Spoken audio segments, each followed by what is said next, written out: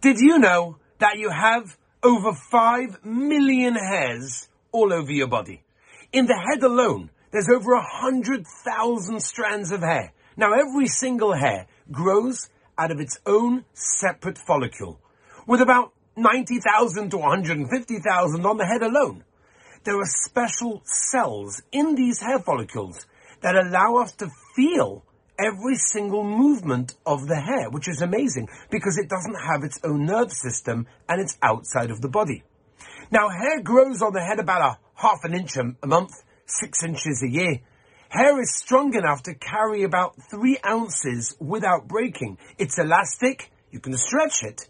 There are oil glands near the hair follicles lubricating and waterproofing the hair and the skin beneath it. Most hairs on the body are for a specific purpose and mainly to protect. For example, the eyelashes.